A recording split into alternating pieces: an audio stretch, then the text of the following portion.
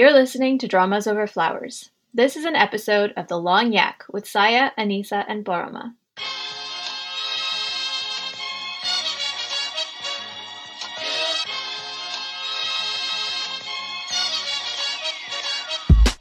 Hi, I'm Anisa.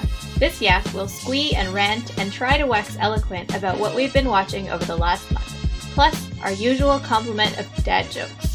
This podcast is a project for the fandom by the fandom, so if you want to help us out, you can do it in a lot of ways.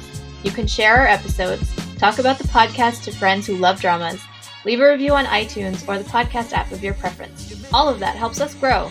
And if you want to help keep our lights on, you can check out patreon.com/dramasoverflowers. Finally, you can get in touch with us with your thoughts and ideas. We're always reading the comments on YouTube and Drama Beans, but you can also tweet at us at dramasoverflow or email us at dramasoverflowers@gmail.com. Enjoy the episode!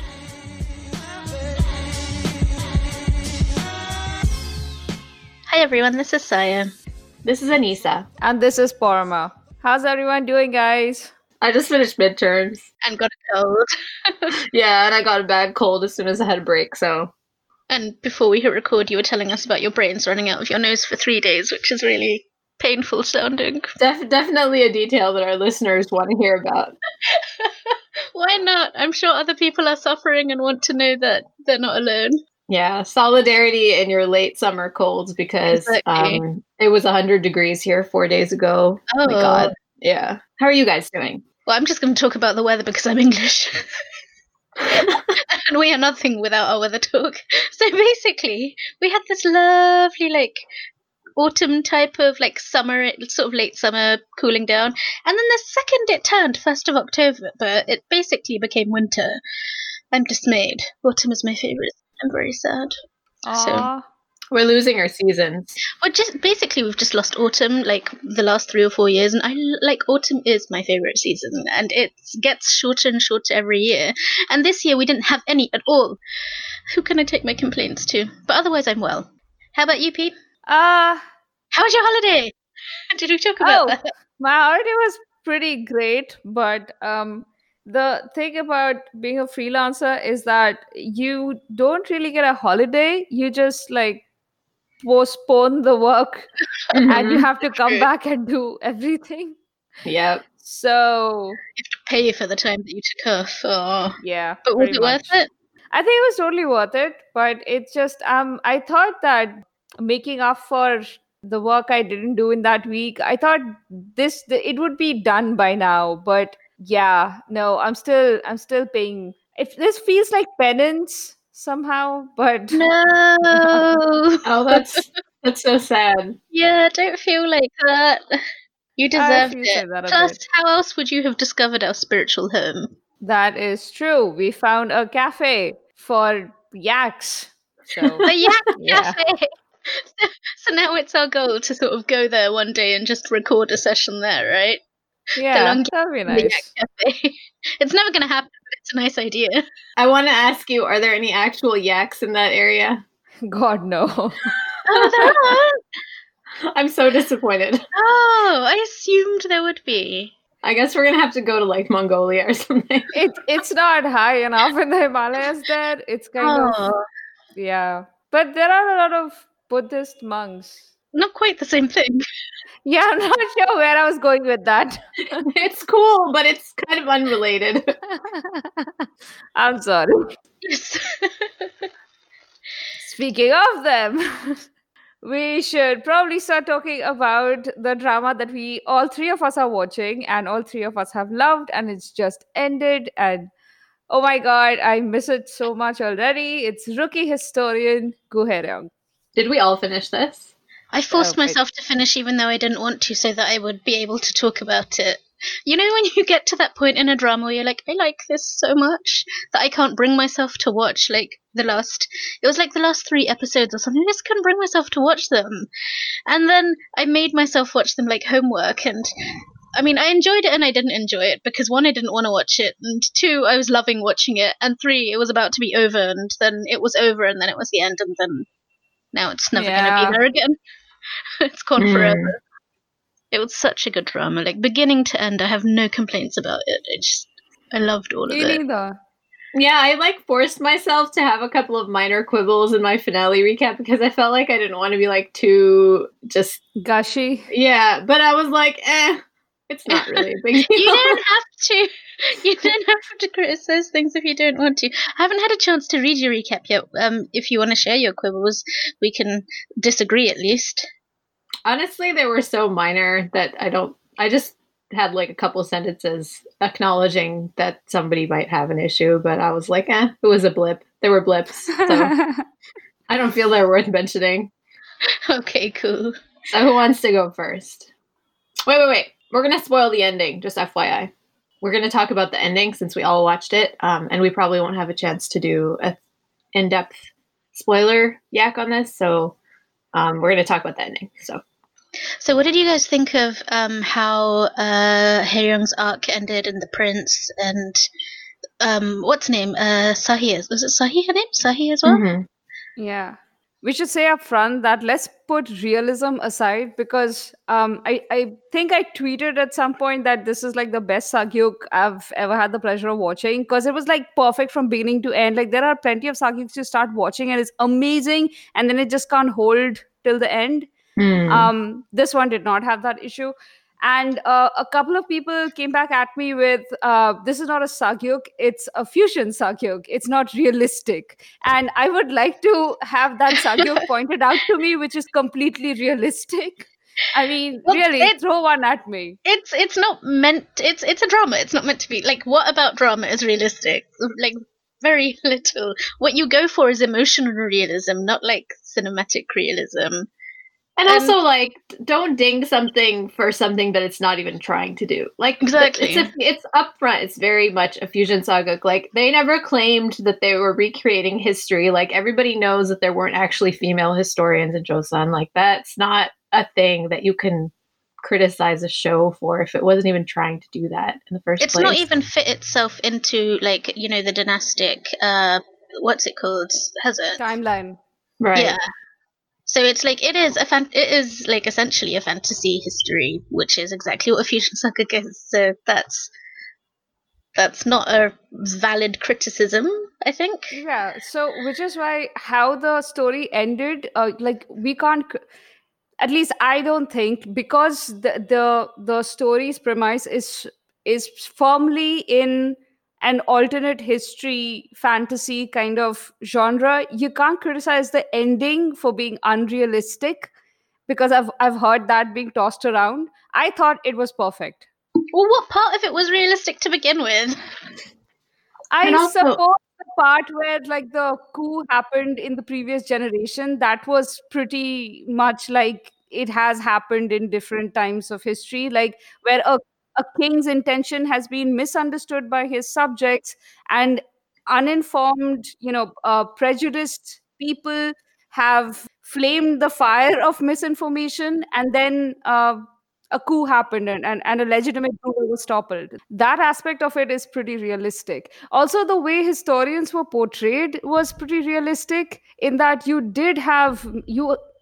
Okay, you guys, please forgive me for the weird knocking sounds that keeps happening. Is because my cat has decided he has to sit on my lap and he keeps batting at the microphone. So yeah, the historians were portrayed pretty accurately in that the ethics of their work was portrayed pretty realistically. There were historians who had falsified history. There were historians who defended history. That's how they have the annals the way they've been handed to the current generation. You can't expect that centuries of historians have never ever stepped on the wrong path. But the discussions of morality, of when it's right for you to exempt something from your records, when it's not right, how much power the ruler should have over the historians, should the historians have powers to influence the rulers, all of these things were taken from real history. So for that aspect of it, it's all very realistic. In that way, you're still reading in, you're producing an interpretation of the evidence that you have from that history. you have the annals, and maybe you have the daily records, and I'm not familiar with what's actually available in like the Korean archives, but you still only have that written record. You don't know necessarily how much of that is or isn't authentic. You are making an interpretation based on the material. Do you guys remember that there towards the end, and because we are doing a spoiler discussion, sorry guys if you haven't finished watching this drama, towards the end there is a discussion of here is what possibly happened 20 years ago, and Goherong has this conversation with Scholar Kim where she's like, we need to tell people. And during that conversation, Kim tells her that what we usually do is that if there is a dispute about what happened, we keep the annals as they are, and we keep a copy of the alternate version so that Yeah. future generations can judge what has been, if which one of these things is the actual truth. Right. That was Scholar Min, actually. That was Min Sorry, one. Scholar Min. It is a more idealistic saga in that things end much more happily than they would in real history. But then also it tackles really real issues that are relevant, to any time period, because you do have those questions of like, how do you speak truth in the face of absolute power? What do you do when you have a professional duty and a moral duty and they don't line up? Like, what do you do when one voice isn't enough and the only option is to unite with a whole bunch of other voices? Otherwise, you're just going to be crushed. And it's really, I just love how it portrays the process of making history. And I mean, I'm a history nerd. And I think I've been thinking about this a lot because I'm taking a course this semester about archiving and about like who makes the archive, what gets left out of the archive, what gets put in, how do you make those decisions, how do you look at the archive once it's finished, and it's not, a neutral document. So it was really cool, to hear about how they dealt with that, like having conflicting accounts and putting them both in there and letting future generations judge. And then like Hae-ryung's speech at the end where she tells the king, like like there's a sword at her throat, and she was like, you can cut off my head, but somebody else is going to take my place. And you can kill that person, and another historian will take their place. And you could kill all of the historians, and you could take away all our paper and our brushes, but people are still going to pass down what happened. So, like, that was really, maybe in real life she would have gotten killed anyway, but that's not the point. The point is the message, right?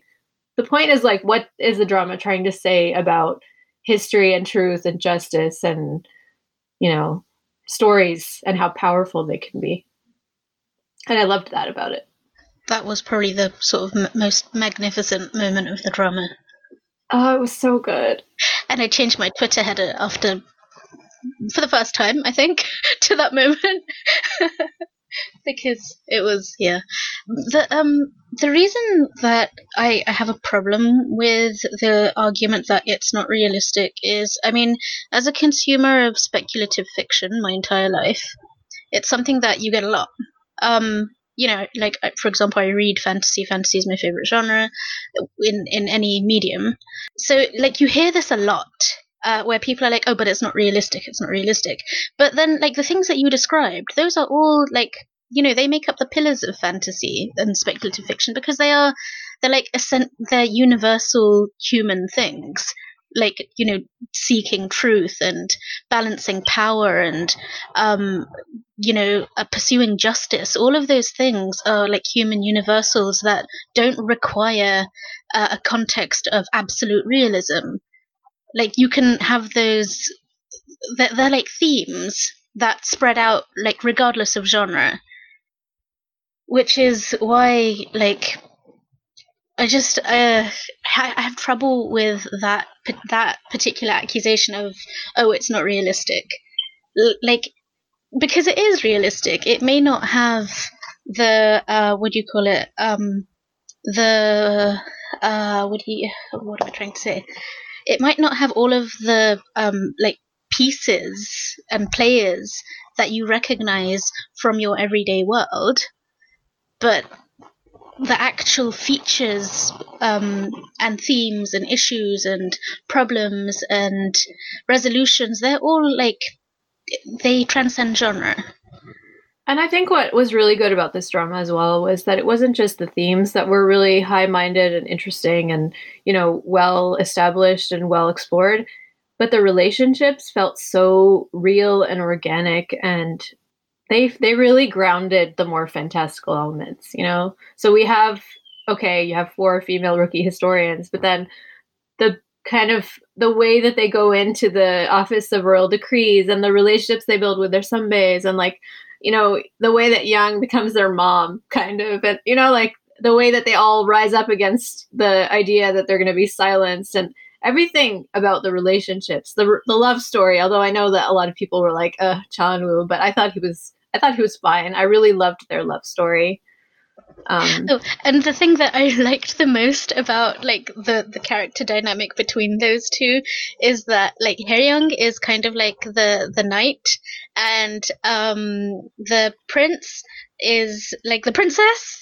And Rapunzel? I yes, kept thinking I he was like loved Rapunzel. it. He's so like the fact that they put that story in there. It said to me that they were well aware of the dynamic that they'd set up with with her being like the traditional male hero and him being the traditional female heroine, and the fact that like you said last time that he was this supportive character, but that also and he got his little hero's arc as well.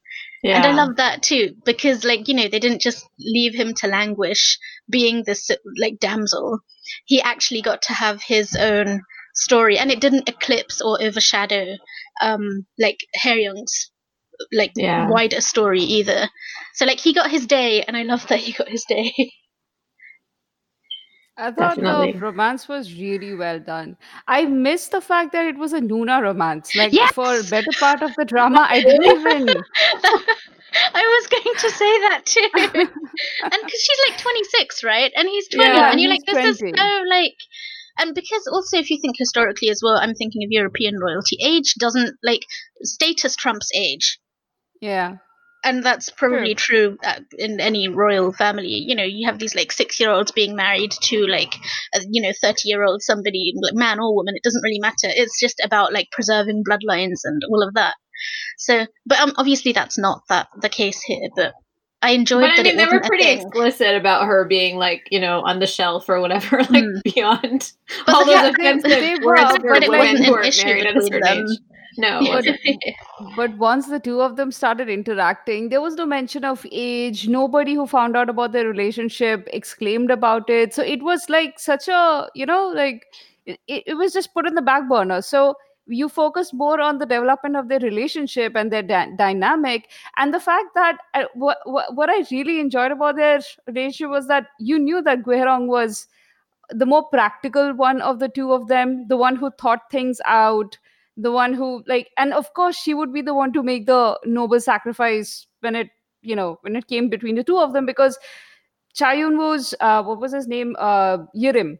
Yeah. Yirim was a more impulsive, like he like heart on his sleeves, like he played the young like Young deeply and in love love, prince. He did that really well. Like it did follow the beats of a Nuna romance in that sense. Absolutely. And while I love that there were times when the plot was moving and Guherong was investigating something, or she was bothered about something, and here Yirim is sitting in his little cottage and he's like just dreaming about her.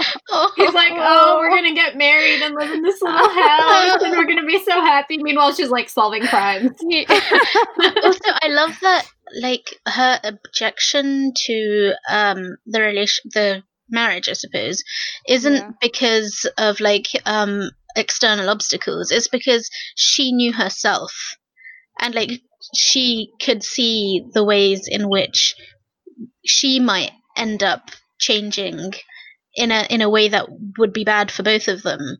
Exactly. And like sought to forestall that. But I mean, at the same time, see, this is it's the quandary of the Nuna, isn't it? Is that you can go along with it, but then you risk more. She risks more.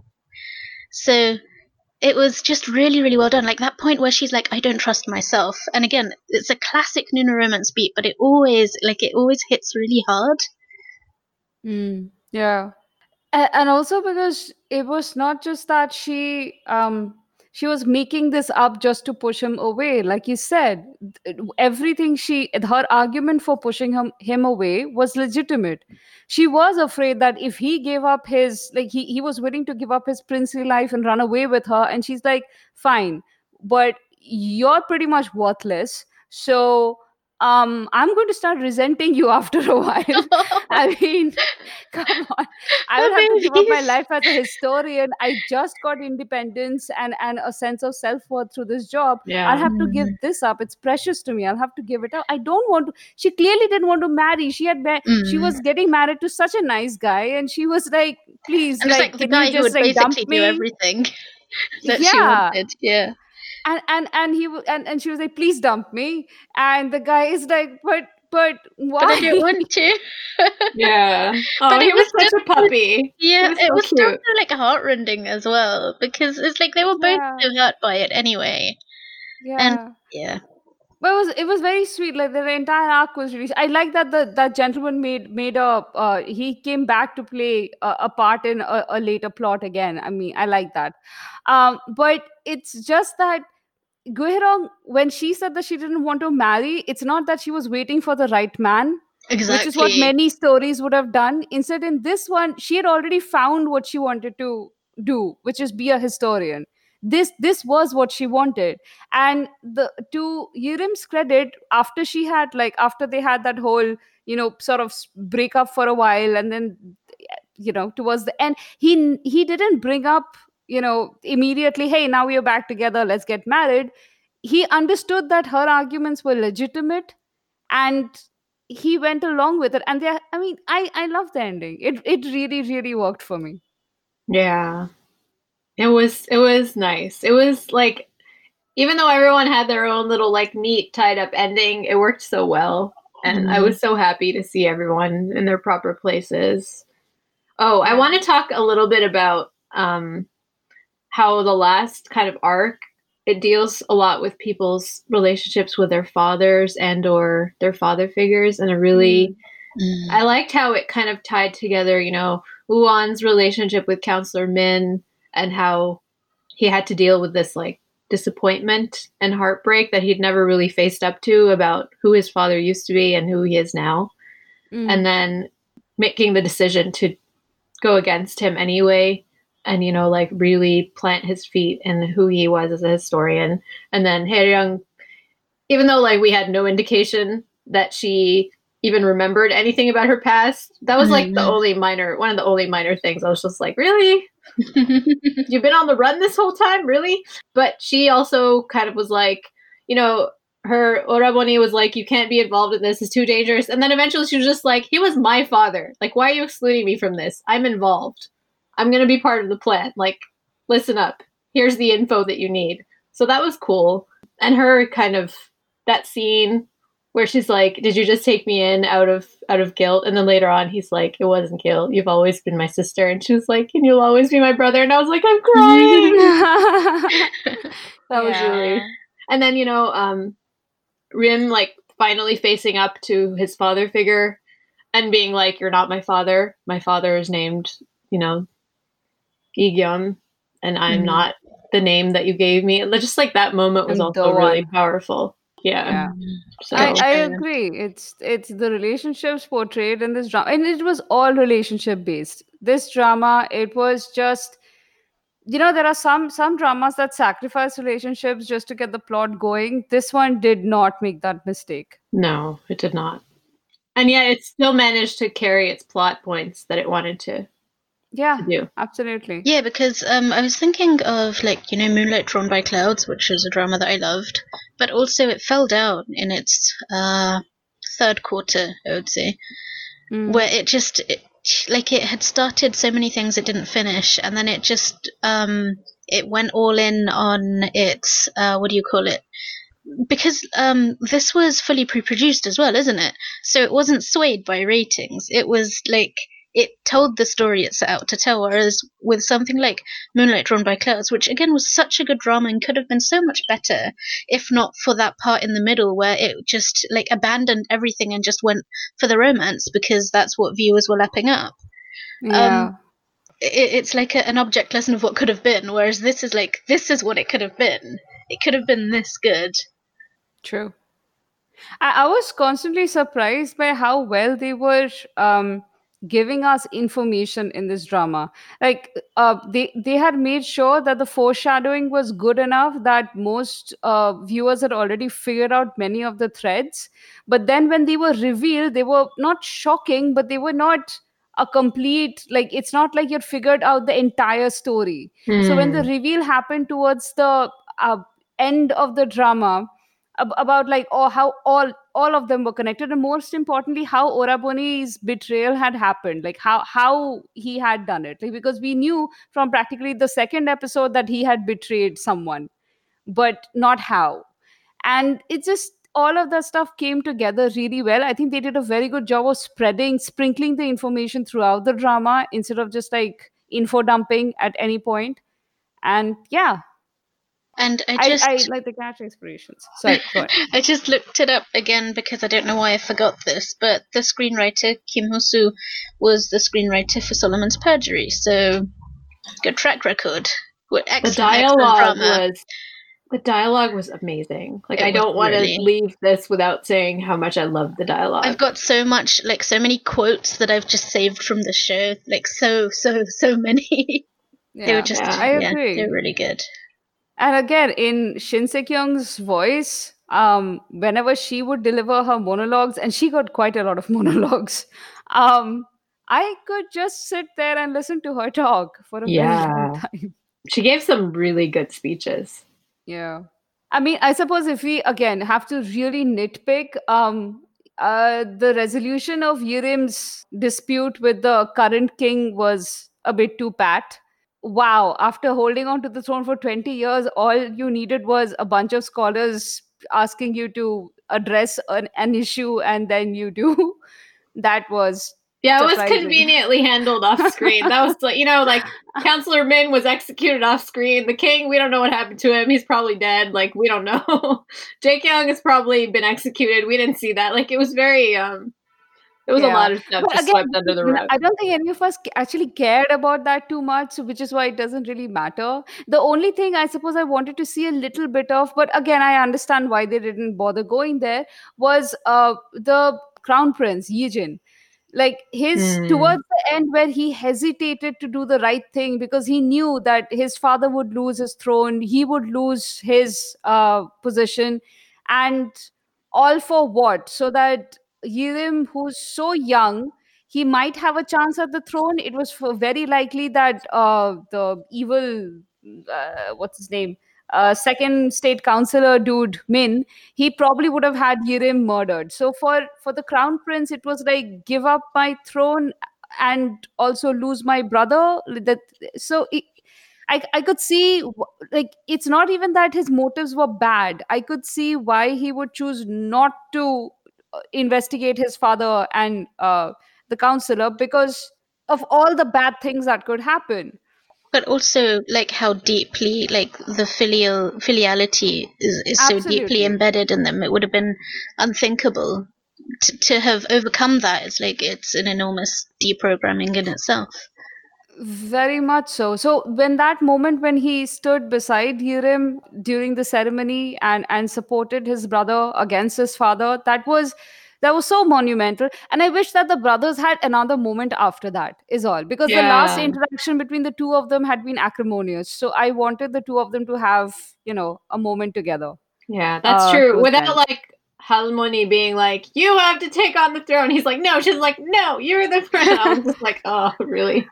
Because like the normal line in a drama like that would then be that he unwillingly takes up the mantle, right? And he suddenly has to become a king, blah, blah, blah. But he's like, I'm just so unequipped for this. And I don't want it. And I want to read books. Exactly. Yeah. And here's a person, Jin, who is so, like, pretty much trained from, not birth, but, like, from a young age to be a king, and who clearly has kingly qualities already, who knows how to govern. Like, it's a no-brainer if you think about it logically, but they don't do these things logically. Like, dynasties don't work that way. So It's a No. monarchy. There's no logic in like hereditary Right. rule. Yeah. But part of me, like the cynical part of me, which has read history, looks at the fact that they didn't get that final brotherly moment and kind of wonders. The crown prince, he got to be the king, but he only got to be the king because Yirim refused to take on the throne. So for the rest of his life, Yirim will be there, the sort of like the king who didn't take the throne, like a second king. So in a real dynastic situation, for a real ruler, he would be a constant threat. So anytime he underperforms, or his subjects are unhappy with him, his subjects know that there is a king alternative to this guy.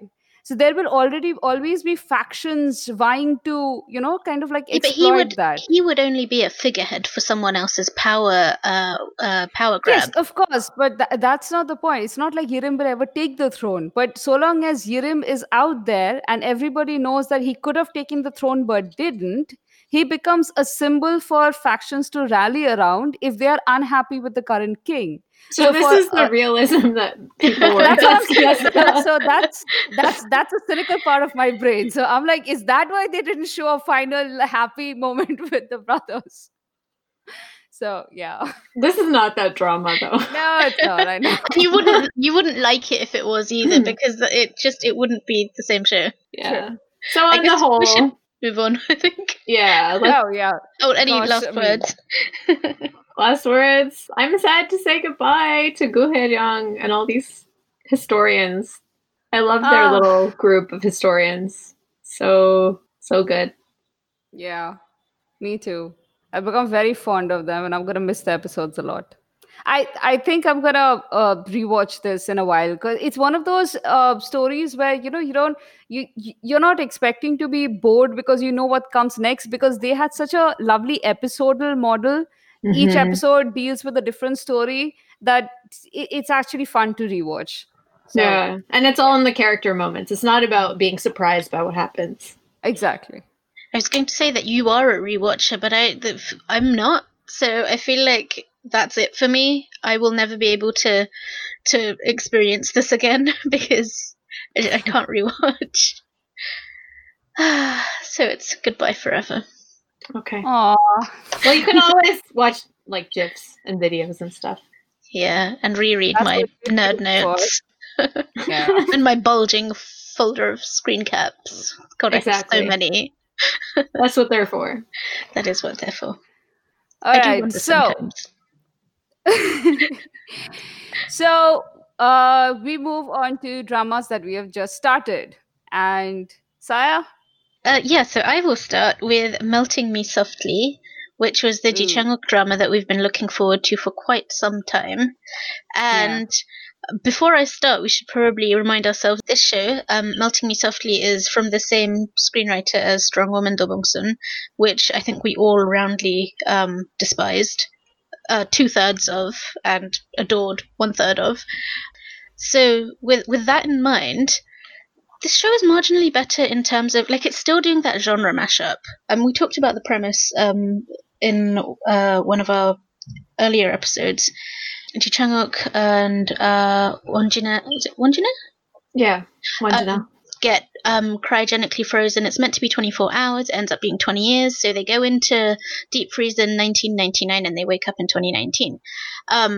So it, like, there's like a lot of like potential for comedy and pathos. You've got the mystery of why it ended up being 20 years instead of the allotted 24 hours.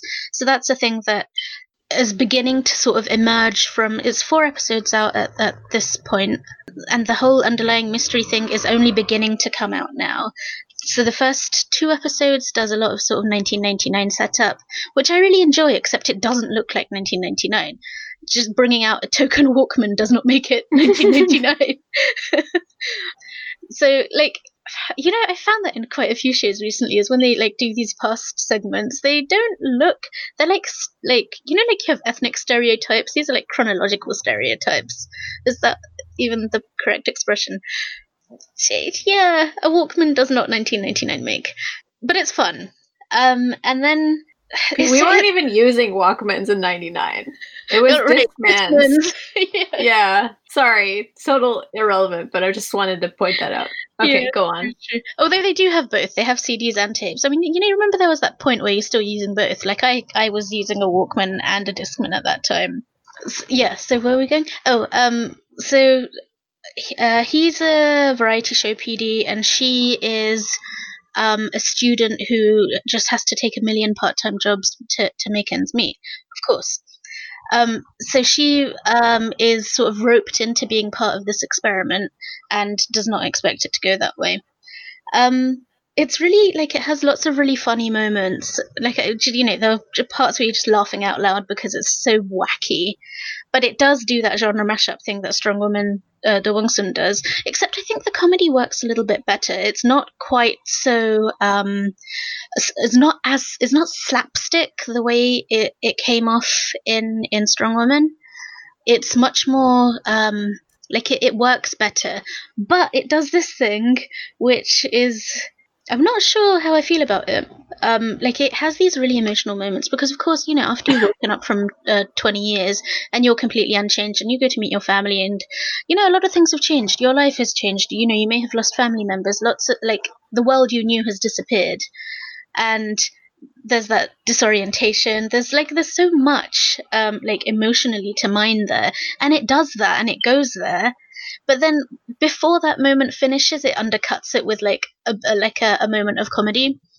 And like Miss Victrix, who has written reviews of this, and we've been talking about this, she put it really well. She said that it's like it wants you to laugh and to cry and laugh at the same time.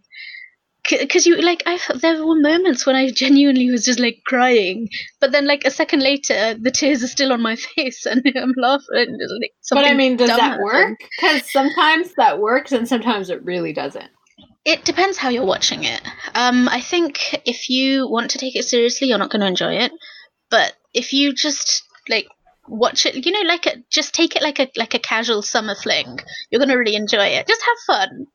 Don't overthink it, and it is like the cast are really bringing it. Like Ji Chang-wook is like absolutely, Won Jin-ho, both of them are really like selling it, and their chemistry is really really good.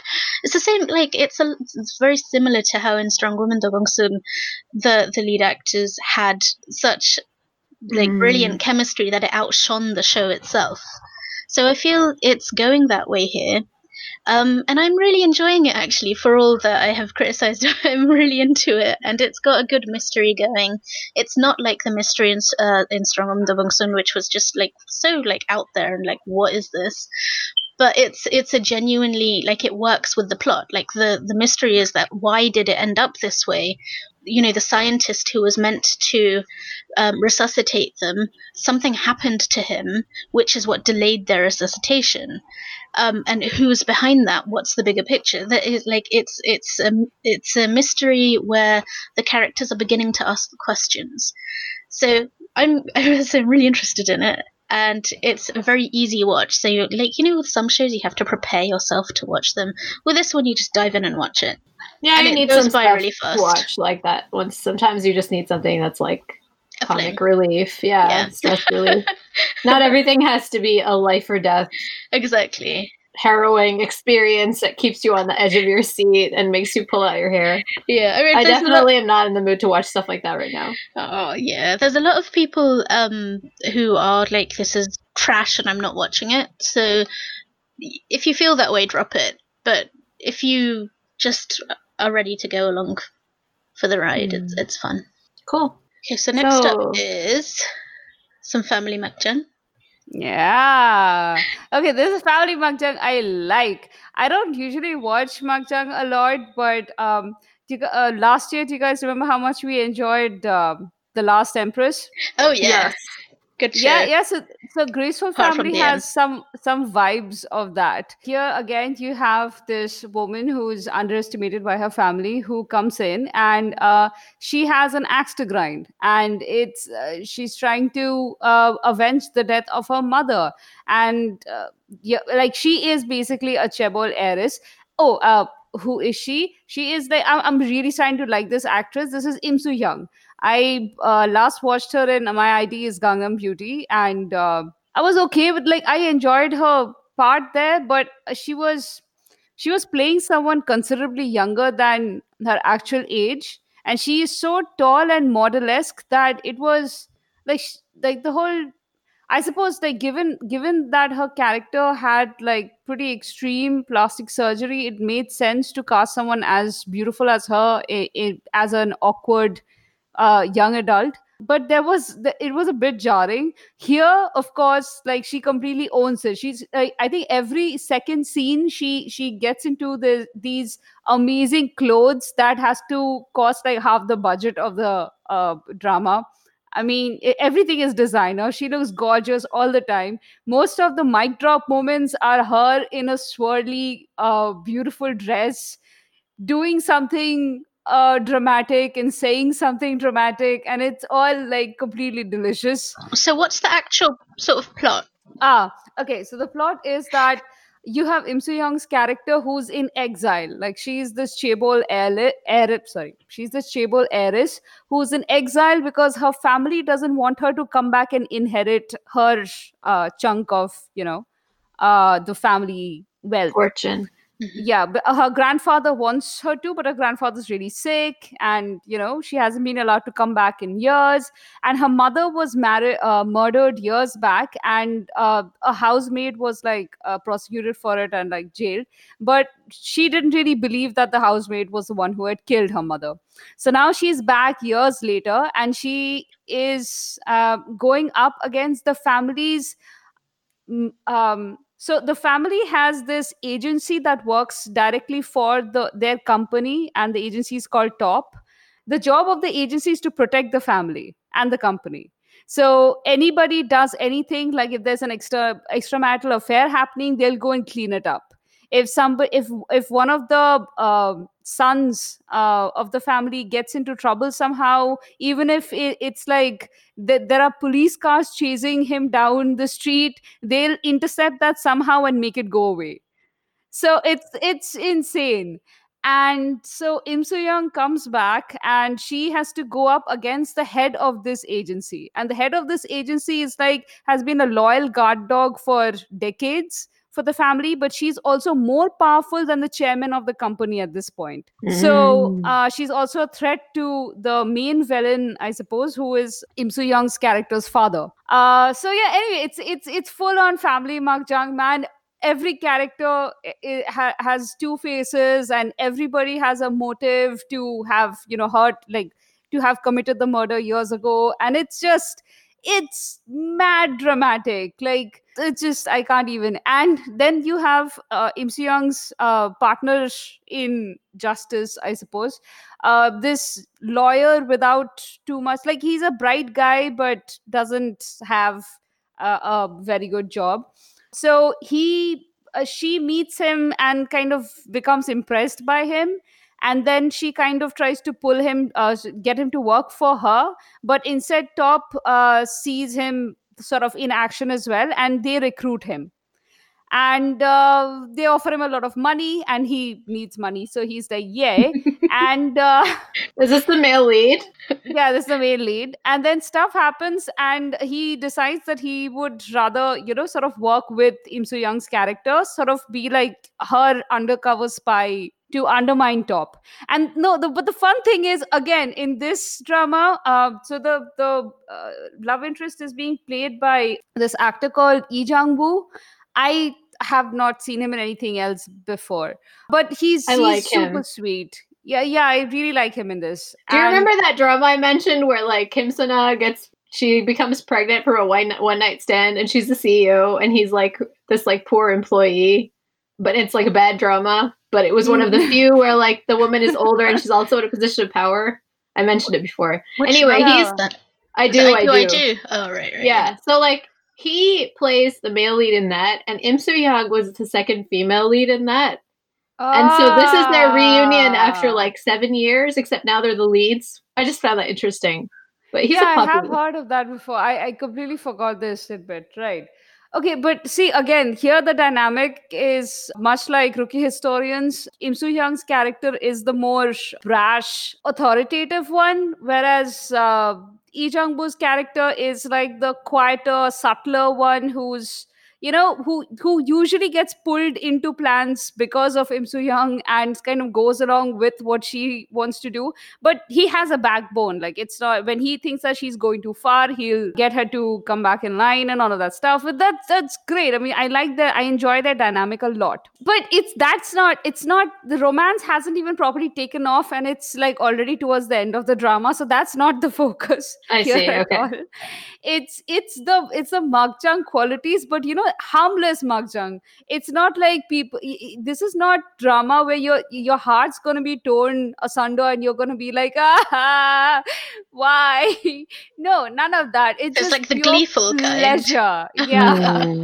Nice. You wait for, because and the drama is very clever in how many wins they'll give the heroine. Like, she came in and she kind of like, because she's very subtly clever, this Im Soo Young's character, what's her name, Mosoki is very, she's supposed to be something of a chaebol genius archetype.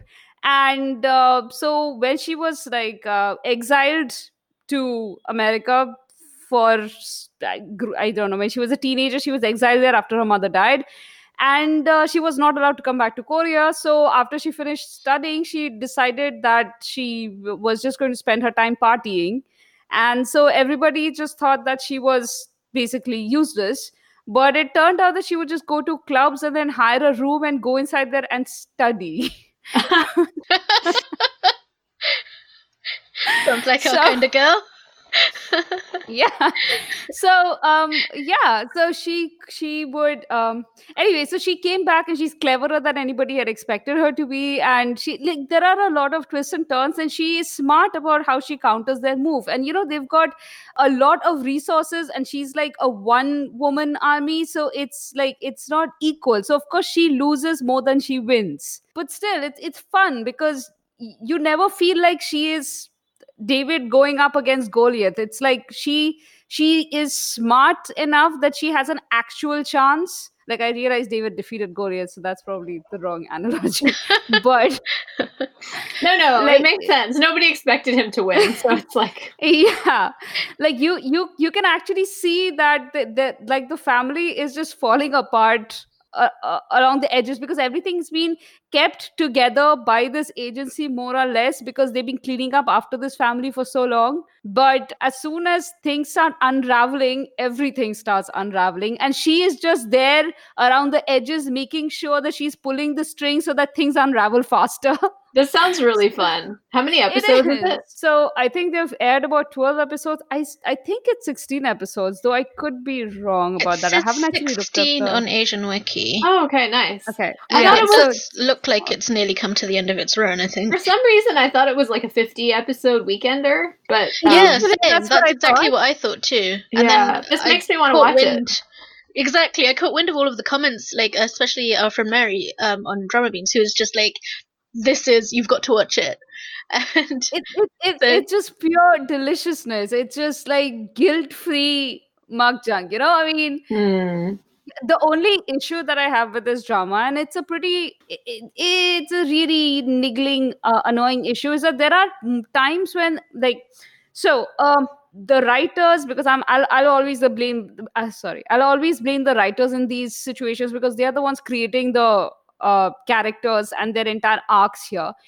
They seem to really be struggling with not being sexist, because it sometimes kind of leaks out a bit.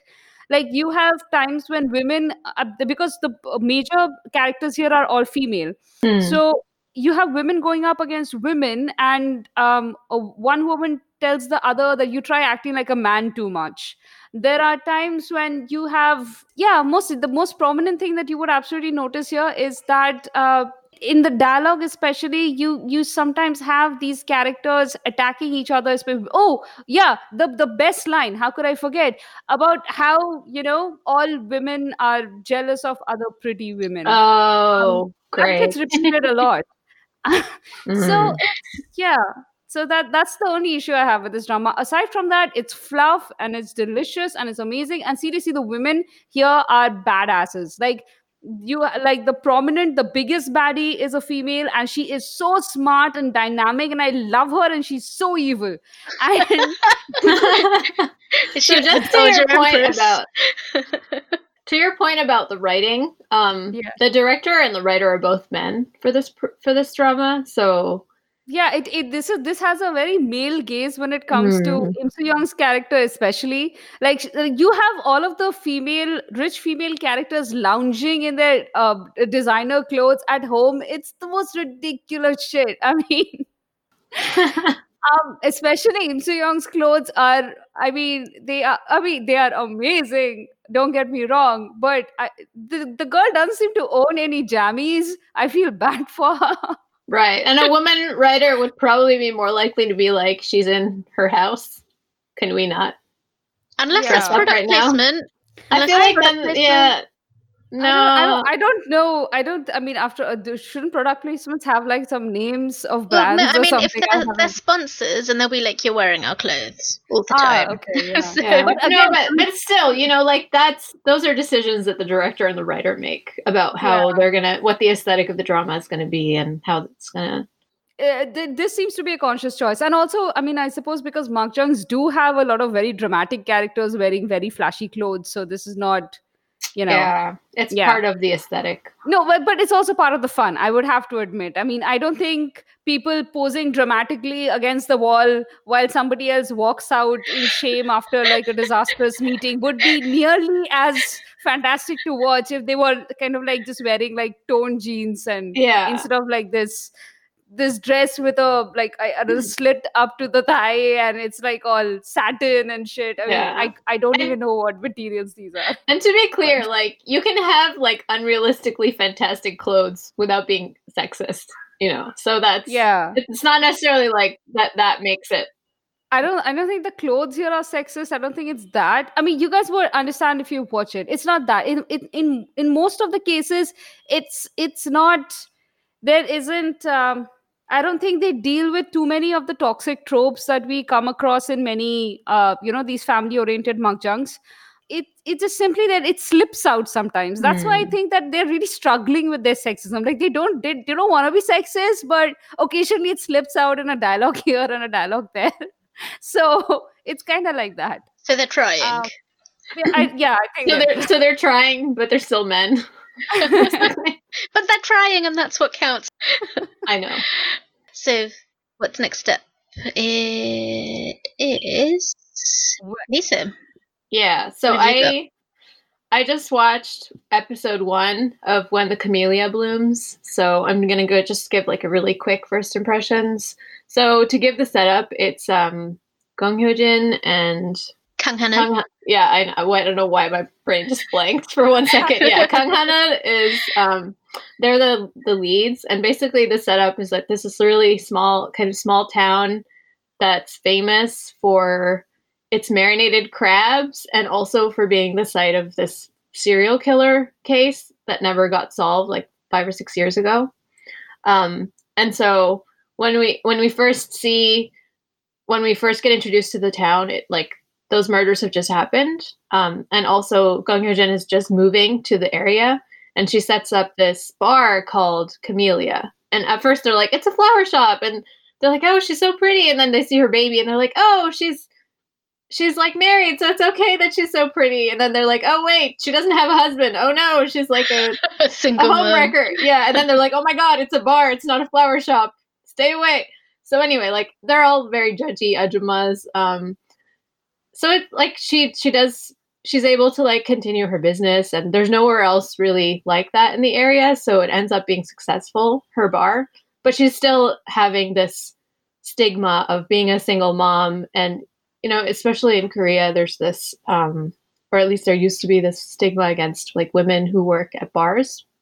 And so she does get looked down on by pretty much everyone she's not in a good position socially. And even just in the first episode, you see like 6 years have passed and she's settled in, her son's growing up, but she still gets comments like, you shouldn't do anything that your son would be ashamed of you for, and like men being like, why don't you smile? And then she has to be like, you're not paying me for my smiles, just like eat the food and drink the alcohol, like that kind of stuff. Mm-hmm. So, and then but she's very quiet and kind of reserved, and like she seems very meek, but somebody says, oh, like she's a hippo. And so I'm guessing that means that she's very quiet until like all of a sudden she becomes very fierce. But we haven't seen that yet. And then the male lead is Kang Han-il, and he's like this complete dork who just accidentally becomes like a warrior for justice because he keeps running into like terrible criminals and he can't stop himself from like beating them up and taking them to the police station.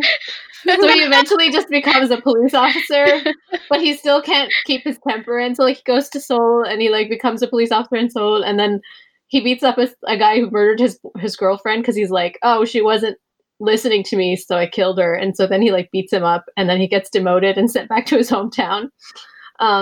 So he's back, and he basically falls in love with her at first sight, but she's like, you're a weirdo, stay away from me, because he is a weirdo.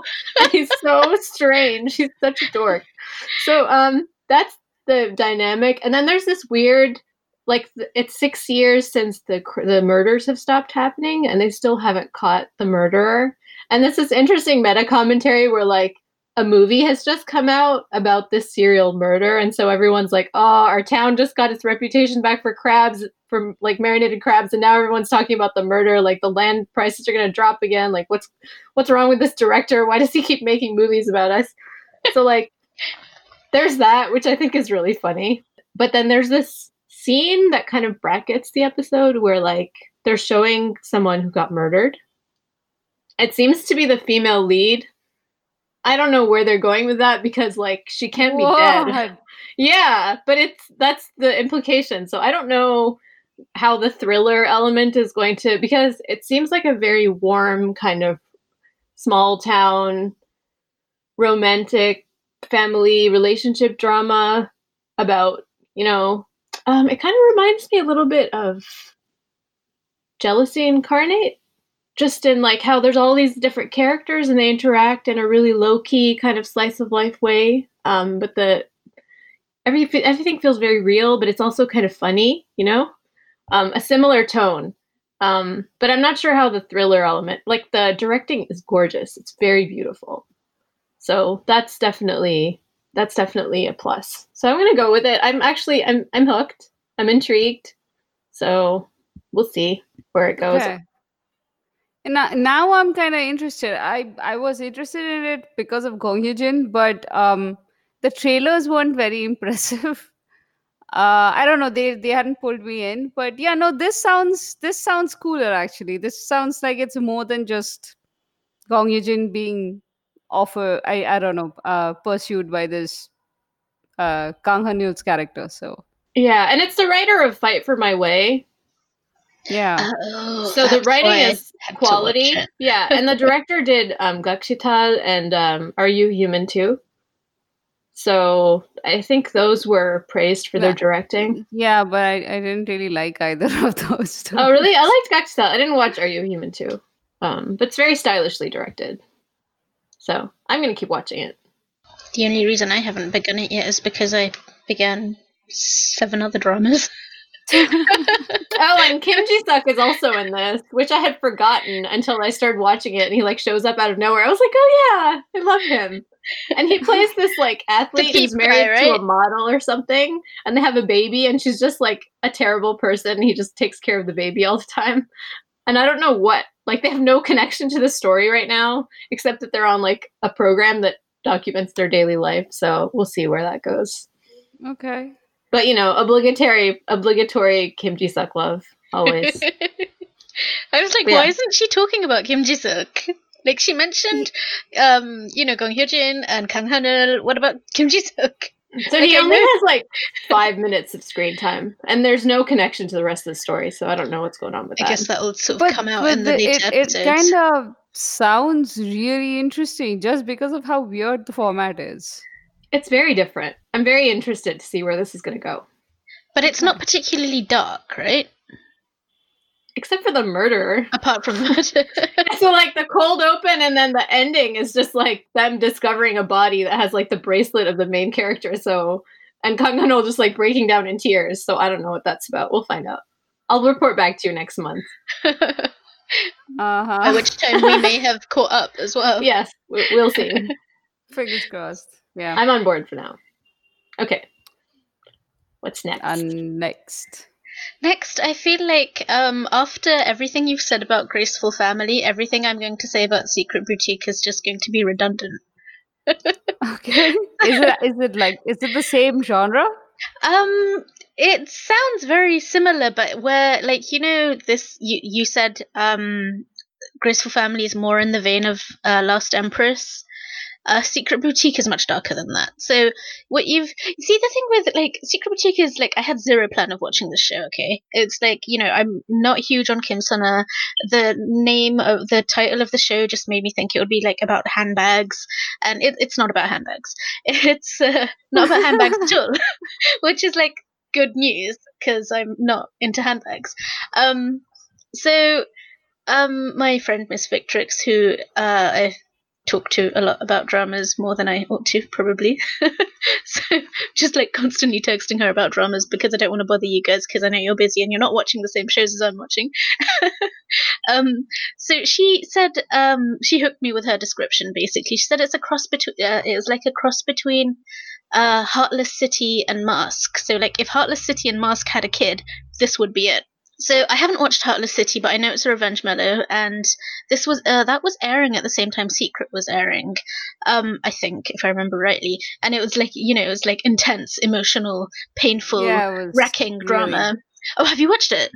Yeah, okay. Really don't tell me about it. I've there's a spoiler that I heard about it like a really long time ago, and I'm trying to forget, and I've nearly forgotten, and I don't want to sort of bring it back. Won't, don't worry. And Mask. So have either of you seen Mask? No. The Sue drama, which was Sue Jujihun with from the writer of Secret, one of the writers of Secret, I think. It was their next drama from the same team, I believe. Not quite as sort of cracktastic as Secret, but like it had that sort of dark, you know, that sort of elite world, chebos and secrets led on secrets. So I was like, okay, you've got me. I'm gonna try this. Since it's not about handbags, I can do it. So it's about a woman, Kim Suna's character, goes by the name of Jenny Jang, and she's like risen past her humble beginnings to become a power broker for the elites around her. Like of them, but not of them at the same time. And like she deals in secrets, and that's her biggest asset. And similar to what you were saying about Graceful Family, you know, where you have the agency cleaning up, Jenny Jang is the cleaner upper. So she cleans up the Chaebol secrets. So she cleans them up so she knows them. So while she is not one of them, because she knows everything about them, and because she has this sort of power to work between, you know, sort of between the cracks of everything that they do, like she can pretty much do anything for them. Whether it's getting their kids off drug charges or putting through divorces or taking, you know, making sure one spouse doesn't find out about the other spouse's affair, that kind of thing. So everything. She does it all. And her boutique is like, it's a front, like the front is a boutique. So it is like a legit boutique business, but it's actually kind of a boutique lawyer. So it's type like of, King's bags. Yeah, kind of, but not. And my secretaries. Not as inefficient and for show. Like it works on both fronts. Like she's got money. She's serious. Like she's got serious money. She's got business chops, and she knows what she's doing.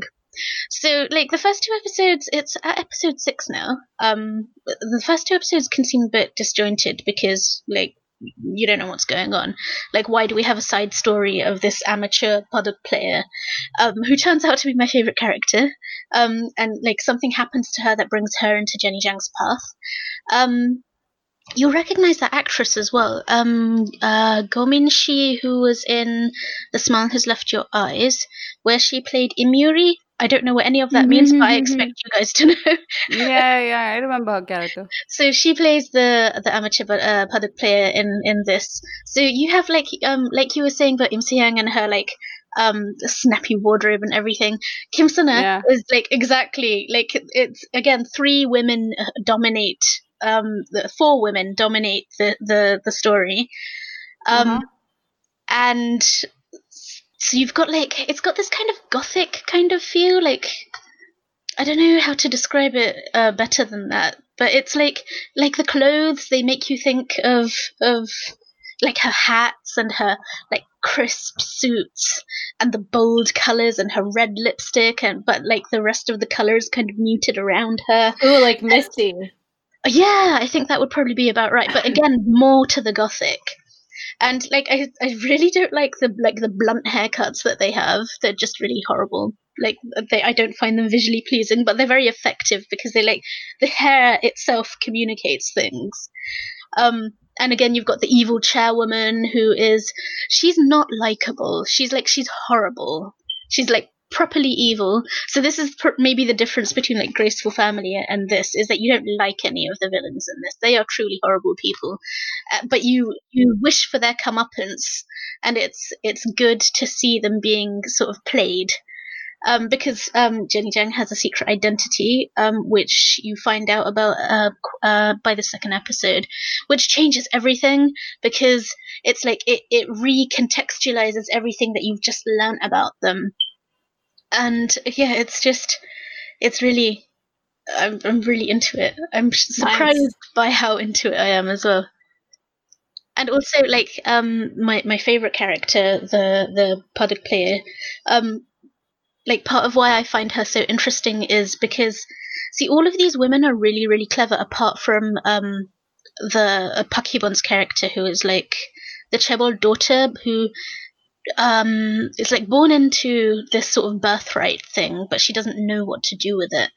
So she's very sort of shrill and screechy and can't get anything done. Everything she does goes wrong, and in the end she always needs Jenny Jang's help anyway. But the Puddock player, she's very humble. She's the only one with like long hair, which is again, it's like an interesting statement about her character. Like, she has this ability to see the whole board, and she anticipates moves, and she reads a bluff. Like, you know, when people are making bluffs, she can read them, and she's like a strategist. So she's like got the mind of a general in the body of this, you know, unassuming young woman. This sounds great. It's really good. You should watch it. And like the fact that Jenny Jang goes and seeks an alliance with her and needs her help, and that they can view each other as equals, when, you know, one woman is just so like powerful to the point that, you know, when they first meet, Jenny Jang is like, I'm not even going to ask your name because I just, you know, I don't need to know your name. You're nobody. And then that turns around and she's like, she comes and she asks her name. And it's really interesting. It's the other type of makjang, like the crazy dark one where you want the bad people to go down, but 1,000 secrets like are surrounding the truth that you are desperate to get to. Highly recommend it. Okay. Nice. Yeah. Like, in contrast, I think Graceful Family is like makjang light. Like, you have a funeral for a rich person's pet fish, where In So Young kind of like flounces into the middle of the funeral, and she like throws a rose at the fish's picture, and she's like, That's amazing. "Goodbye, fish." I mean, it's That's great. It's very tweeny, though, isn't it? That's not to dismiss the feelings that people have about their dear fish. It's just, you know, I'm no, hungry. yeah, but My like family this fish was food. the pet of a. Yeah, so do I. Like, as a Bengali, that's the only way you can look at fish. That's true, man. They should be in the river or on my plate. Fish are I hate food, not aquariums. friends. Whenever there are like Blue Planet or whatever, my parents watch TV and they're like, "Oh my god, think how delicious that would be," and you're like, "Okay, how about that one?" Actually, I really enjoy their remarks because you don't tend to think of it that way. Fish are food, Yeah. not friends. Yeah, I mean, it's like you look at these beautiful, like, colourful rainbow fish in these exotic oceans far, far away, and you're just like, how fresh is that fish? Why isn't You it missed on my my plate? Finding Nemo reference, I'm sad. I haven't watched Finding Nemo, so I would miss the reference. Oh, okay. I apologize. No worries. Not a Disney acolyte. Was that not even Disney? Was it Pixar? Sorry. Getting it Oh. all wrong. It's both. It's totally fine. So yeah, we love fish in the rivers or on our plates, but only when fished responsibly and in the correct season, because Yeah. fish gets depleted really fast if you like hunt Overfish. too. Yeah. Okay, we've totally digressed now. Um, Okay. What's next? Oh, Vagabond. yes. Okay, Vagabond. Oh, Vagabond. I've been Oh. hearing bad things about this. So okay. Firstly, I'm actually enjoying it. And like you guys saw how excited I was about this. I was like, oh my god, an action thriller! I love action thrillers. I haven't had an action thriller in so long. Yeah. And like I was stuck on watching the opening credits about 10 times before I moved on to the actual drama. Like the production value is amazing. Like it's like spectacular, and the location, like because they're on location in Morocco for the first couple of episodes, you don't even have to try to make some places just look completely breathtaking and stunning, and so it's got all of that going for it. And the story is Isungi's character. This isn't the premise, but it feels like a spoiler, so I don't know if I should warn you. Should I tell something like he suffers a tragedy, and that's spoiler 2. It's a spoiler. It all happens in the first. Okay, listen, just spoil the first episode for Okay. us and nothing more. Okay, so he loses a family member in a plane crash, which is huge. Is it his nephew? It is his nephew. I was trying to not give that much of a spoiler. Yeah, that was given away in the trailer. Okay, but you know what? When I was watching it, I just didn't realize. I just forgot about that, and I was watching. And I was like, "Oh my god, he's gonna die, isn't he? He's gonna die. He's gonna die. He's gonna die." Aw. And it was so much worse because I didn't know it was coming. It's really horrible. I never need to watch a plane crash in anything ever. So that's actually really difficult to watch that part. But so like it's put down to engine failure, but Isungi's character comes across evidence that it wasn't an accident but sabotage. Nobody believes him, of course, but the culprits get wind of him like trying, because he's not very subtle. He just like goes around saying what he wants to say and trying to be heard. I mean, you know, he's a grieving uncle, and you know he's not an intelligence agent or anything. He's a stuntman, which is really cool. And Susie plays a secret agent who is working undercover at the Korean embassy in Morocco, but we don't actually know why. So he's going. Isungi's trying to get someone to believe him about the accident, and nobody does. But then, like, the bad guys keep trying to bump him off, like endlessly. But so, can we talk about Morocco though? So, Please do. Oh, K-drama. They're trying, okay, and it's I will give you points for like doing your best with stereotyping. So like it's like they looked at this thing and they were like, how can we make this as Morocco as possible? So like in the plane to Morocco, you have like a man in a Bengali style topi.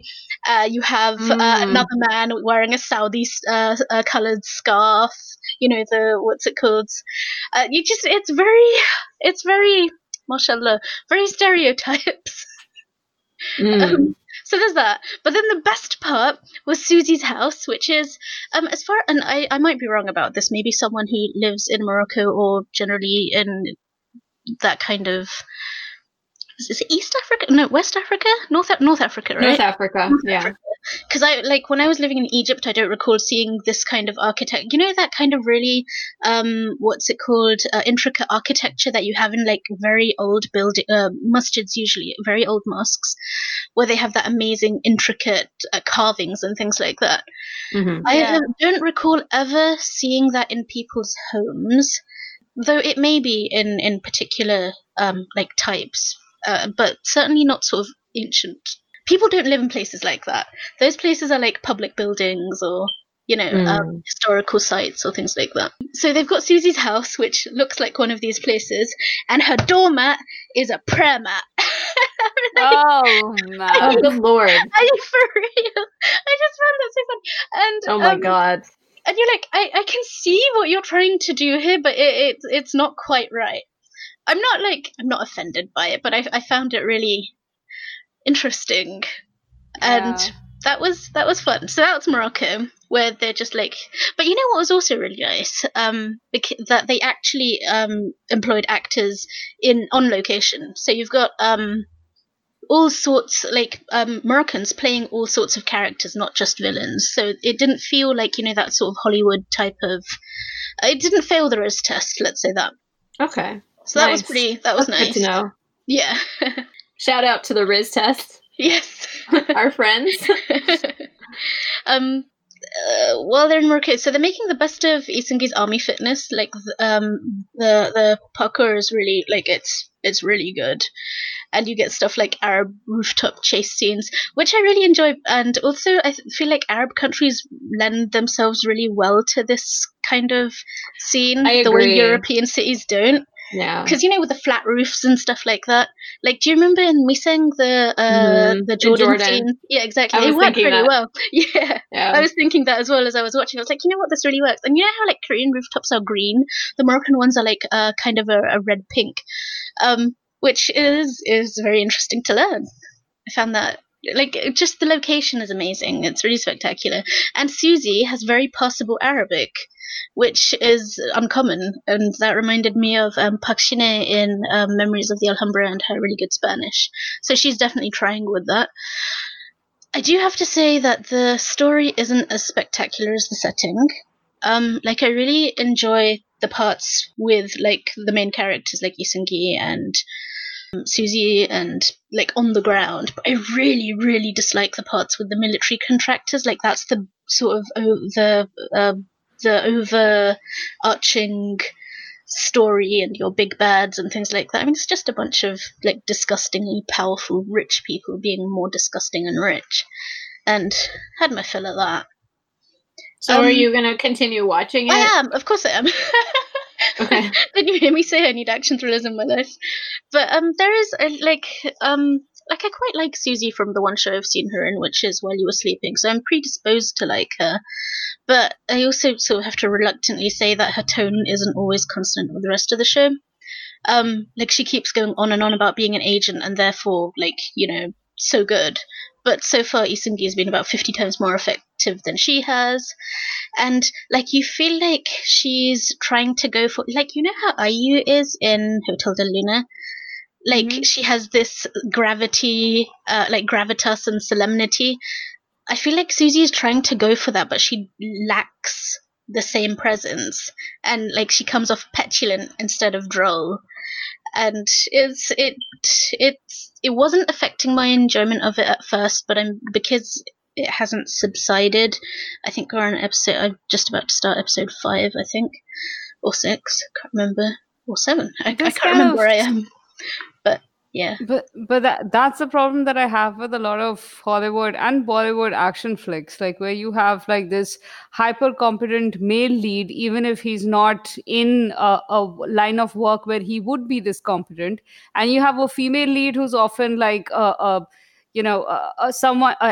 raw agent or a CIA agent or something like that, and somehow she's the one who keeps making mistakes and keeps falling in traps and and needing to be rescued and not being as competent as she should be. And she's always in like a tight black suit and heels. Yes, why is she always in heels? And the hero, he's focused on the mission, whereas she at first says that you're not my type and I'm not going to fall for you, and then she falls for him first. And yeah, so you that's have whole actually said exactly what happened at one point. What? She hasn't fallen for him yet, but she did have that whole thing. So you're just like, oh yeah. You're not making me want to watch this. Yeah, despite how much I love Isungi. Yeah. I think check out like the first half an hour or so just for the scenery and the opening credits, but I don't think it's your kind of show. Borma, you might enjoy it as a light watch. Okay. But nothing to take seriously. It's not that deep. It's really I think amazing to look at. I would go for a Secret Boutique before that, though. Yeah, definitely. That one is like that's deep. That's worth it. This one is just like popcorn. And come on, we have to maximize our time. in Yeah, these exactly. days of like overabundance of things It's to watch true. and not enough Of time. good shows, man. We've Yeah. been blessed with so many good shows. So good. Oh, yeah. and I'm judging you for the long list of things that you said you would start watching, but you're not. So Me? no, Or Sa- Saya. Me? Wait, I've watched so many things. Did you want me? This list is all me. I feel embarrassed by like. No, we've come I just back want to you this. to watch. I just want you to watch Search WWW Oh, and it's Mellow is true. My Nature because I know you'll love both of them. So. Do you know how I feel like sometimes, and I was thinking about this before we were recording, is that like you guys bring the wholesome, like rich, nutritious dramas to the table, and I'm like the junk food junkie. All I do is like pig out on like these lightweight thrillers when there are deep things that I would be getting more enrichment from, but instead I'm like, nah, give me the cookies. Yeah, this is not true at all. I mean, do you really think that I'm watching Graceful Family because of like the wholesomeness of it?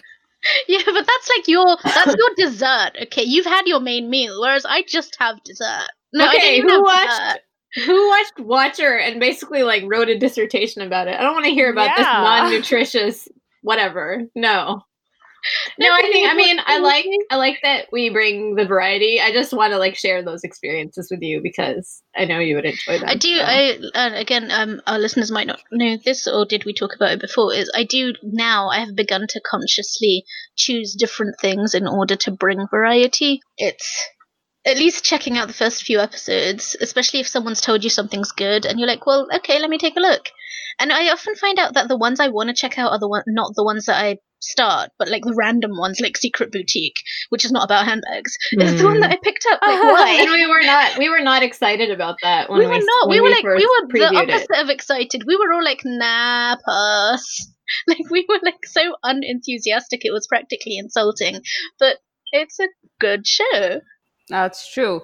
So after that, I just want to take a moment to talk about A Moment at 18. It's a drama that I really enjoyed for the most part. I thought it was an excellent teen drama. It dealt with the class aspects of it. Like I mean both in terms of like classroom and the class division between like the richer kids and the poor kids, and it did a very good job of exploring the parent side of it when you have like an ambitious parent and a child who's smart but not able to or willing to go with her parents idea of her life. And then you have like young teenage love, which was explored really sweetly. The characters were so good, the actors put so much effort into making these characters flesh out. I mean, I love this drama as a whole, but absolutely towards the end, they did this thing where they left the ending a bit open ended, and I thought it was completely unnecessary. Like, absolutely, at the last, like when everything else had been dealt with, they manufactured an obstacle that was unnecessary just so that they could leave the ending a bit open. That kept me from loving the drama as like as completely as I would have otherwise. So that's about it. Yeah, other than that, excellent drama. I like right now whenever I get pings on Reddit, because you have like a K drama group there where people ask for recommendations, so it's called K Drama Recommends.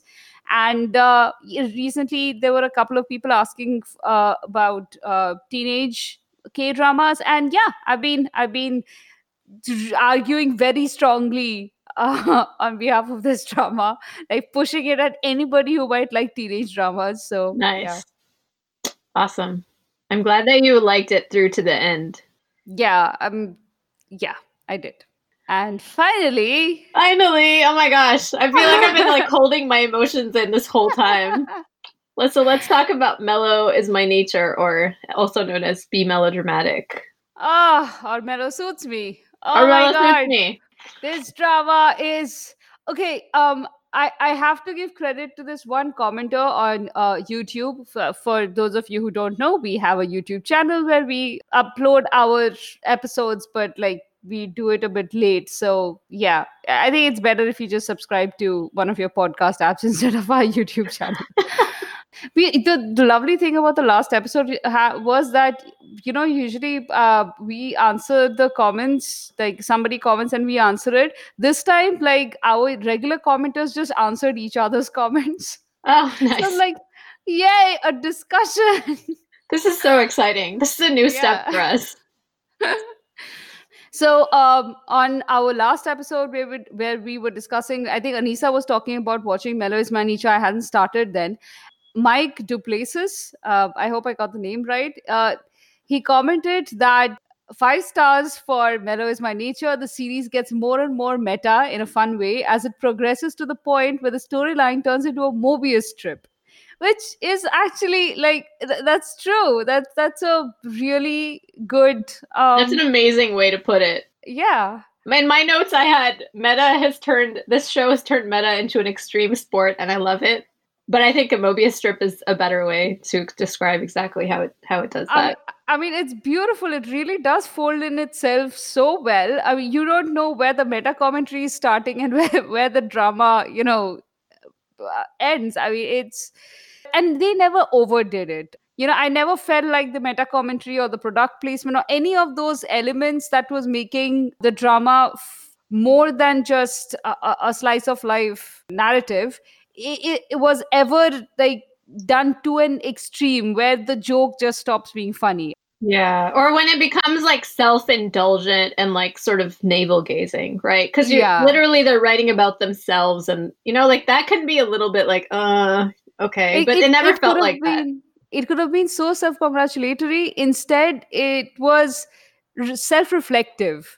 I thought they did a really good job of analyzing both the struggles and the triumphs of being a writer as well as being a PD, and all the other elements. Like, for instance, I had no idea that you have people who come from agencies and they are pushing to get like the product placements actually placed in the script. Like, I don't even know how I thought product placements actually happen. I had but that was I mean, I love how much this drama focuses on process. Like, there are so many things that we just kind of take for granted and we know that they happen, like product placement, like casting, like they have to put together the sets, they have to revise the script, there's script meet. But I mean, like, we see all of this and there's so much process, but it never gets boring because of how delightfully weird the characters are and how much, I don't know, that they somehow managed to pack in like all this detail about process, and yet it's like so funny and so realistic and so moving and emotional, and like every episode has its own theme, but it never feels like tacky, like this is the episode where we're going to talk about this thing. I mean, they have an episode about farts and that ends up being moving. Like, how do you even do that? It's amazing. It is amazing. And the weakest link in this entire drama is possibly the time, since we were talking about processes. I thought every character's work life was explored pretty well, in as much as it influenced the actual story. The only weak link was probably when the actress's life was shown. That was a bit like, the actress was shown from the writer's perspective. Like, she was shown sympathetically, but it was clearly from from the crew's perspective, because she's like this super glamorous diva type character who's sympathetic and she's sweet and she has thoughts in her head. It's not that she's made into the shallow person, but you don't actually see too many of the struggles of an actor. So I found that interesting. That's true, but also, like, her story is only really part of the story because of Eunjung, right? Like, we see her through Eunjung's eyes and through Eunjung's experience. I completely agree. But given that we were shown, for instance, Hanju's boss, they spent so much time, like, in different episodes telling us how particular she is about giving off time and like, respecting her employees' boundaries, and how she has she's reliable and that she's and Jinju, even though she had Jinju, the character playing the writer here, even though she had a better offer from a different agency, decided to go with her friend's agency after meeting that boss. Because they just found her as someone they could rely on. And like, because so her character was explored, even though she was barely there for a few scenes. You saw a lot of her character struggle, like how strong she seemed externally, and then later on they were at a she was at a bar with Hanju, and Hanju was telling her that I looked up to you for this many years that I worked for you, and she's like, but I'm not strong, I'm not holding it up, like, and she Mm. starts crying. So I'm just saying, even for like small supporting characters, they put in those character beats. And I found that it was only the actress, which was played by Lee Joo Bin.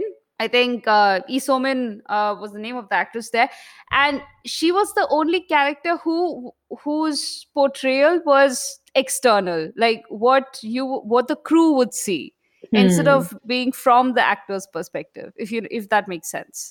Yeah, no, I see what you mean. It didn't bother me because of how her story was a documentary. So I feel Mm. like that was partly deliberate just because you are seeing what she is presenting to the camera most of the time. Like there's only a very few scenes where you see her when she's not being filmed. For example, when she goes and her and Minjun have their romantic reconciliation and that scene that made me happy. That was really cute. I just love their dynamic so much. They're so funny. But yeah, there weren't a lot of scenes where she wasn't on camera. And so then she's not necessarily performing, but you also have this feeling that you're not getting her interior life. So I didn't actually mind that. No, I didn't mind it. I just thought that, given that this is a drama written by writers, about writers, and about mostly about the people behind cameras, that Hmm. the one character I found a bit shallow was the character who was in front of the camera, whose life they most likely know least about.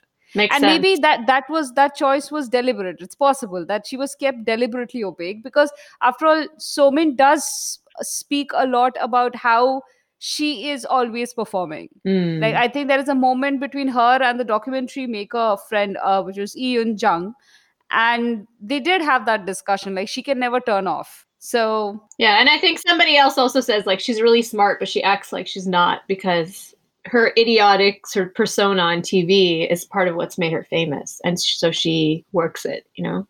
yeah.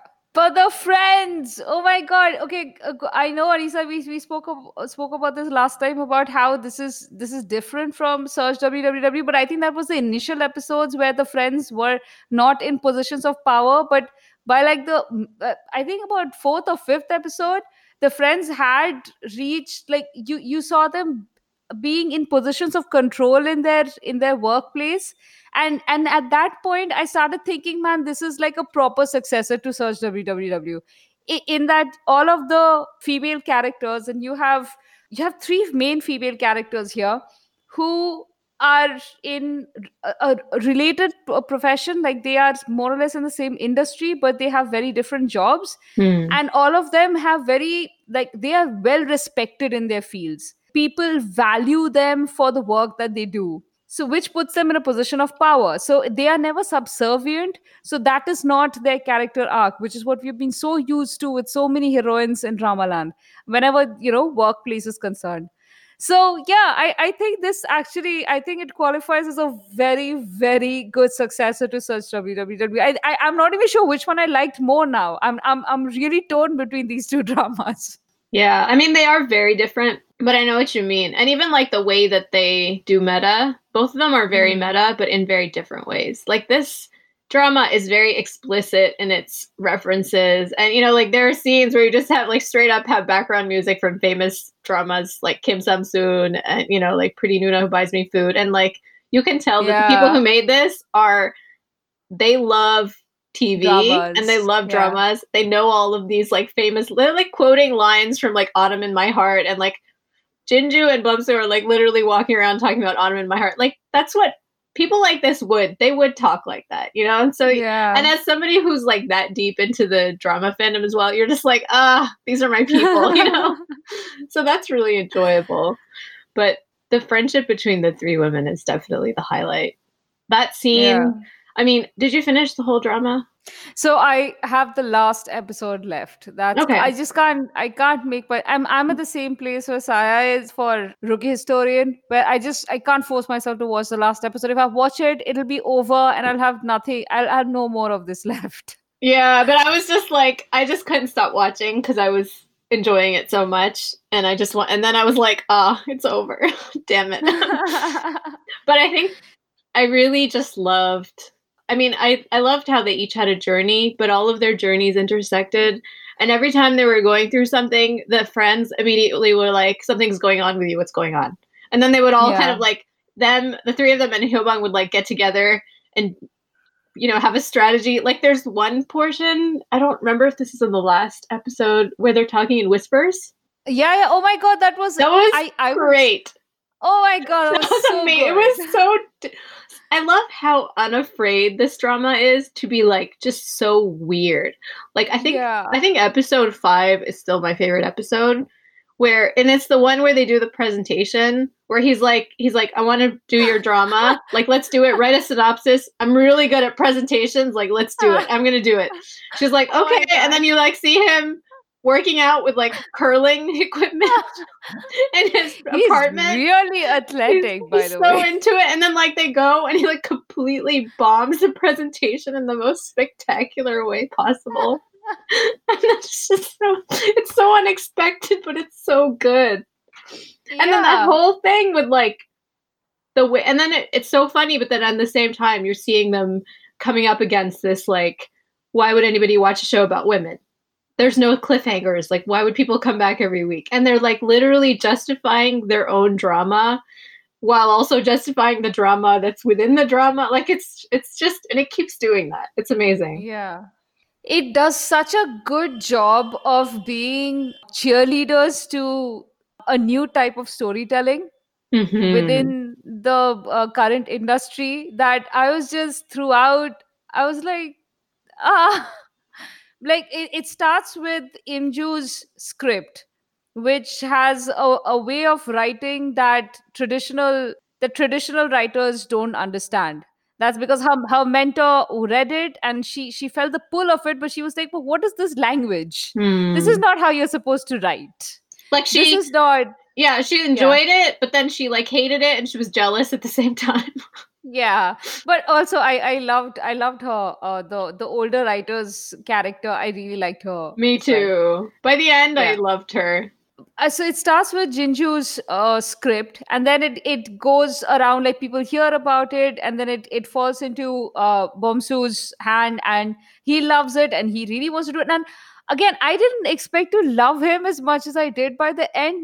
Man, he was like initially when he was doing that super confident, arrogant director. I know, it was like, oh, what a jerk. Yeah, but like because it's An Jae-hong playing that jerk, I was like, cute, but what a jerk. I know. And then like he just becomes more and more of a teddy bear, and by the end you're just like, can I take you home? No, but not even the end. That moment when he took the guitar from her and sang the shampoo song, I was like,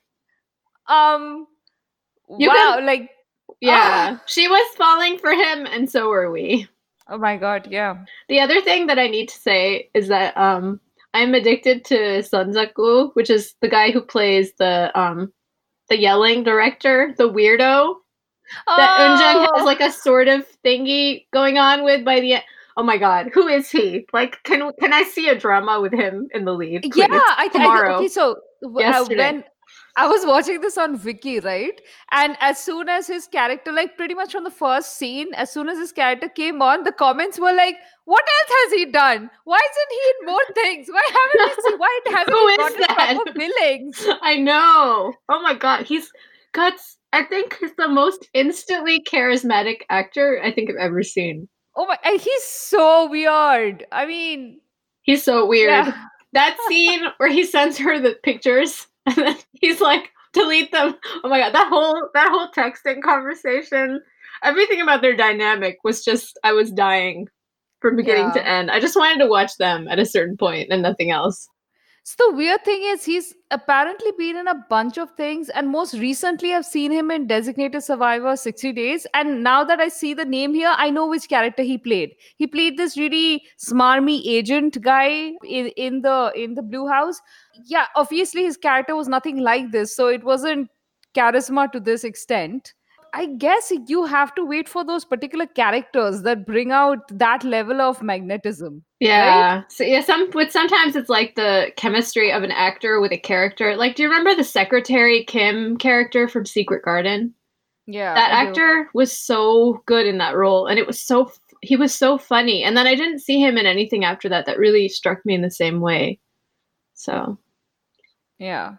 but I'm definitely going to watch whatever he does next. So, any final thoughts about this drama? I could talk about this a lot more, Anisa. I don't know if I can wrap it up in 6 minutes. I know, but we can't go on forever, unfortunately. Okay. Final thoughts would be that, my God, this cast was amazing. What nations did they save to get this bunch of people? Like, given what they showed us of the casting process in the drama, clearly it's really difficult to get people that you want to cast in these, like your perfect cast often doesn't come together the way you want them to. But they did an amazing job. I loved all the characters here. I don't have a single complaint. I can just gush about this drama. It had that feeling of everybody's living their own life and you're just getting to see them. That is pretty rare, and it reminds me of shows like the Jealousy Incarnate writer does those kind of shows really well. There are some writers who do a really good job, but this was written and directed by the same person, Lee Byung-hun. So I'm very impressed, especially that it was written by a man, because he is so smart about like women and women's relationships that kudos to him. And I'm definitely gonna go watch his movies now. There is a second writer build though, Kim Young-young. And my drama list says it's a woman, and Brie Melodramatic is her first billing. Okay. Well, I hope they do more stuff together because this was amazing. Yeah, and as just before we finish off, I just want to say I'm really glad. I'm really happy with the way this drama dealt with Eunjung's grief and her need for psychological help. Yes. And that her friends were supportive and there, and that they suggested that she get help at the right time, because sometimes you have to wait for the right time. And I love the whole process. It was really well handled. I agree. Yeah. Yes. We're always in support of people seeking psychological help on screen in a healthy way. Yeah. Okay. I'm sad to say goodbye to this show, but we have to. Yeah, but this, again, more than any other show, I would actually get proper joy out of rewatching this, because the meta stuff just keeps coming at you more and more on rewatches. I know I'm going to get more out of this on a rewatch. Oh, and the thing that I want to mention before we go is the quotes at the end of each episode.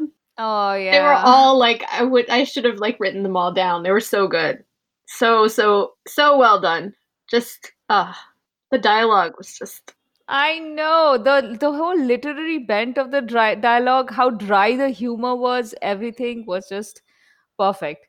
Okay, we have to stop, or we'll never stop talking about it. It's already been 2 hours. So guys, it's really late right now. Sorry, no yak jokes this time either. But we'll see you in a week or 2, I guess, in the next episode. And good night and goodbye for now. All right, guys. Go watch Mellow's My Nature if you haven't seen it. Yes, strongly recommend. Bye. Okay, bye guys. Yes. Bye.